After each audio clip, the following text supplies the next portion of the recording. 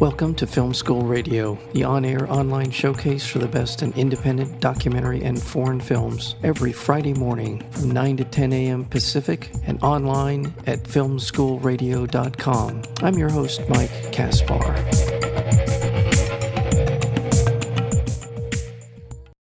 When Rebecca Danigelis, a British immigrant living in Boston, is fired from her job as a hotel housekeeper at the age of 75, she is financially and emotionally devastated. Her adult son, Sean Pierre, is living in New York City, trying to work his way into the competitive world of TV journalism. With his mother's reality crashing down, Sean Pierre resolves to leave New York and the life he expected to lead to help his mother get back up on her feet. And I'll leave it there because there's so much here in this film, this documentary film called Duty Free. It's opening here at the Doc NYC 2020. A world premiere, I believe, and we're joined today by the director, producer, and occasional camera person on this film, and that would be Sean Pierre Regis. Sean Pierre, welcome to Film School Radio. Thank you so much for having me. Yes, well, thank you. Thank you so much. This is a film that is such a heartwarming film, and it's one that anyone who cares about their mother, who cares about the relationship you have with your mother through all the stages of your life, but particularly as we get older, this is going to be a film that resonates deeply with them. And it's a wonderful story. So tell me a little bit about what prompted you in the midst of all of this to begin filming this part of your lives. Yeah, well, I was working in TV and I also had my own website called Swagger, and really wanted to be a TV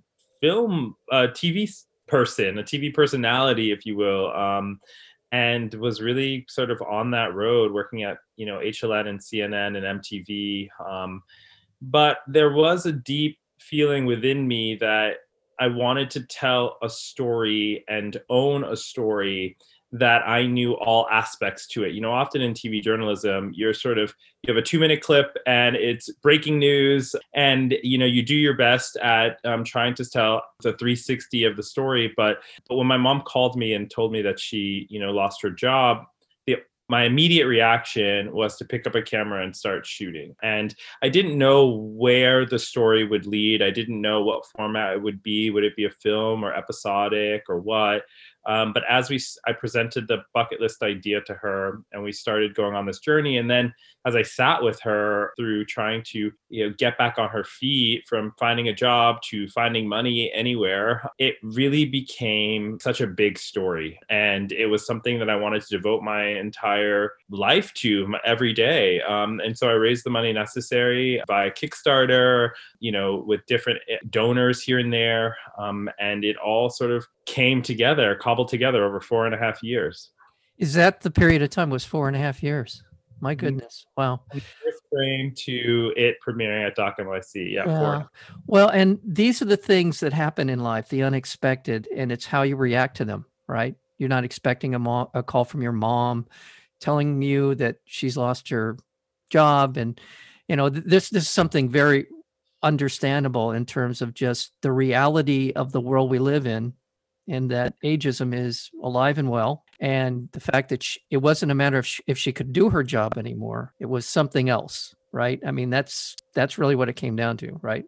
Yeah, and that part it's probably the most emotional because we grew up in the building from which she was fired, and so not only did she lose her job, but she was also given a timeline to move out. And so for me, to look at the job record and all of that, which obviously I asked for, and to see that she had been written up for her tone, essentially, it killed me inside, because after years and years is not a good enough reason. But the fact is, employers are oftentimes looking for anything to get people out. And unfortunately, oftentimes older people, whether it's their lack of technical skills for which they're given no training, to just people feeling like they aren't able to produce.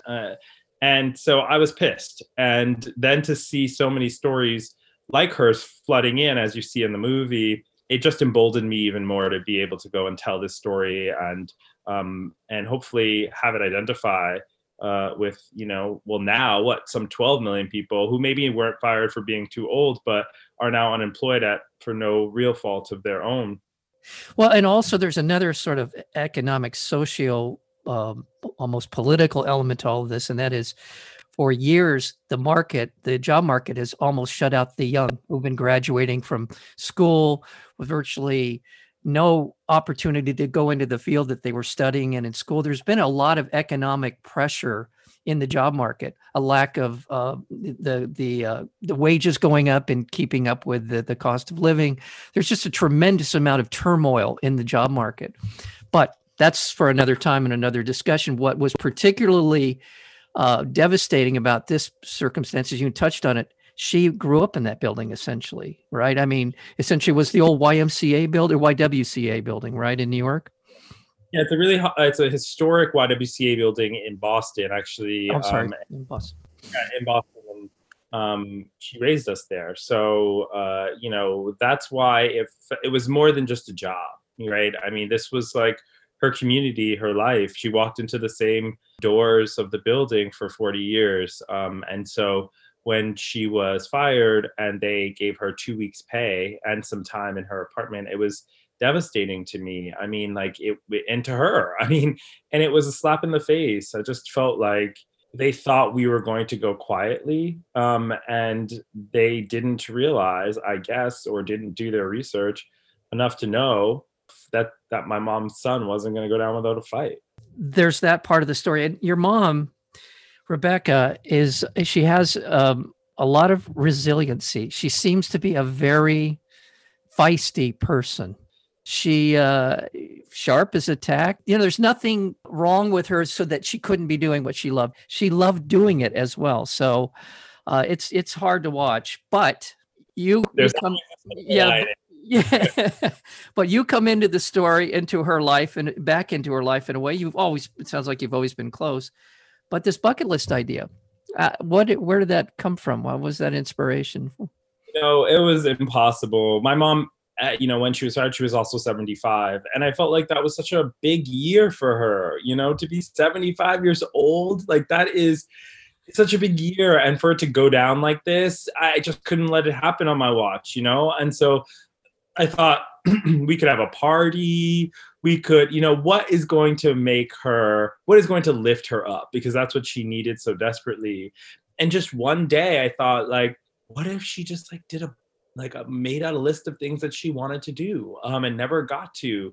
And I proposed it to her, and she thought it was the craziest and silliest idea ever. Wasn't too interested. And then with some nudging, once she wrote it out, I thought, these seem so great. We have to complete all of these. I mean, they're so quirky. I mean, some of them are so bizarre, but also so sweet. And then some of them are really heavy and, just deep. And I thought, we just have to reclaim your life through these items. In the course of what happened to her, losing her job, she applies for jobs. We see her applying to go back to work.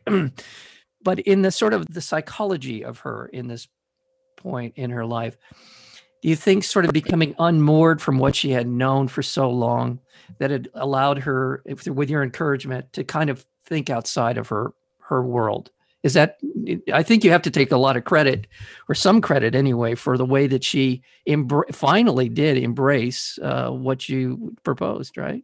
I think for her, because we were so close, she trusted me. And my mom, after losing her job, as I said before, lost her community. And so there were very few people that she was deeply tied to in any real way. And I think it was just kind of well, what else am I doing? I might as well try this out. And as she goes through it, I think she really realizes sort of what she missed while she was behind a hotel curtain. I want to remind our listeners, we're speaking with Jean-Pierre Regis, and he is the director and producer of this wonderful documentary film called Duty Free. It is screening at, I did say world premiere, is that correct? Yeah, world premiere at Doc NYC, and available, by the way, you can go to docnyc.net. You can check out all of the films that are there. It's an amazing array of documentary films, including short form documentaries and long form features. And this is one where it's a feel good. I hate to use that word. I don't know if I want to use that word, like but that. it is a feel good documentary for sure. But it's great to see your mom open up, and it's great to see how the two of you, become buddies and over the course of this film. And it just feels like you're sort of, there are things that you're talking about that you might not have talked to her about 2 or 3 years before all of this started, right? Forever, I think as things came to light along the adventure, it made me want to ask more, to go deeper, to push a little bit harder, because this was my moment to really get to know my mom. This was really my moment, and I wasn't, as a journalist and somebody who knows and loves to ask questions, I wasn't going to let it pass me by. That is something that I have said to friends in the past when my mom was dealing with illness.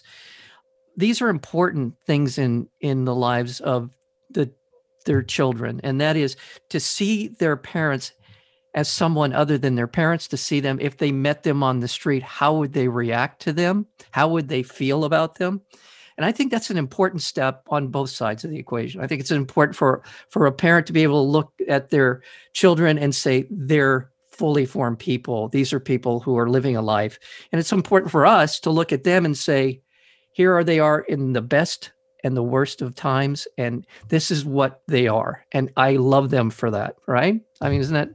Inevitably, I'm going to lose my mom, right? I mean, that is a fact of life and a rite of passage. And I didn't want to ever feel like, gosh, I wish I had asked her this, Yeah. or I had done this with her. I mean, because I know that, her memory will last within me forever. And so this, job firing and what happened in her life really gave me an opportunity that I have to be thankful for the rest of my life. Not to mention that I can watch all the cuts of the film and all the cutting room floor stuff forever and ever.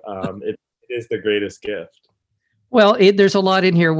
I don't know how much of the bucket list you want to go into, but there are a couple of things that were very, very cool. The reunion with her family in England, reunion with one of her daughters, reunion. There's just a lot of things in here. What a wonderful person she is, and how she's maintained her spirit throughout all of this. Totally. Right? For me, in starting this film, I thought it was a way to channel my anger at the organization that fired her. But, as we went on the journey and as the film came together, that's such a small portion of the film. The film is one that is so much so about family. Yeah. And the ties that we have with family and the bonds that we have with family. And so between my brother and my mom's daughter, who is my sister, and my mom's relationship with her sister, whose grave we go to visit, it just becomes about community. And that when nobody else is there, you have your family, ideally. Yeah. This is such a great gift to her as well. I'm very curious her reaction to the film. She liked or loved it. I think she's watched it. Obviously, I didn't let her watch. I basically was like, "Hey, we're almost done, so you can watch it." With the promise that you're not going to tell me to take anything out unless you feel hurt by it. She watched it and she liked it and loved it, and then she's probably watched it for the fourth time just at the world premiere at Doc NYC virtually, and she's still beaming. So I think she likes the moment. think she likes the attention. I think she likes feeling visible at now 79 years old. And I think she also likes interacting with everybody who's been writing in saying either they went through a similar thing or wish they could or miss their mom. It really gives her a sense, like I said before, of community. To all of us in the world who feel that our relationship with our moms were the foundation of who we are in many, many ways, this is a film that'll resonate. As I said, it's a film that'll resonate with those people and beyond. Thank you. Thank you so very much for the film. The film, again, is Duty Free, and we've been talking with the director and producer, Jean-Pierre Regis. Thank you. Thank you so much. Thank you so much, Mike.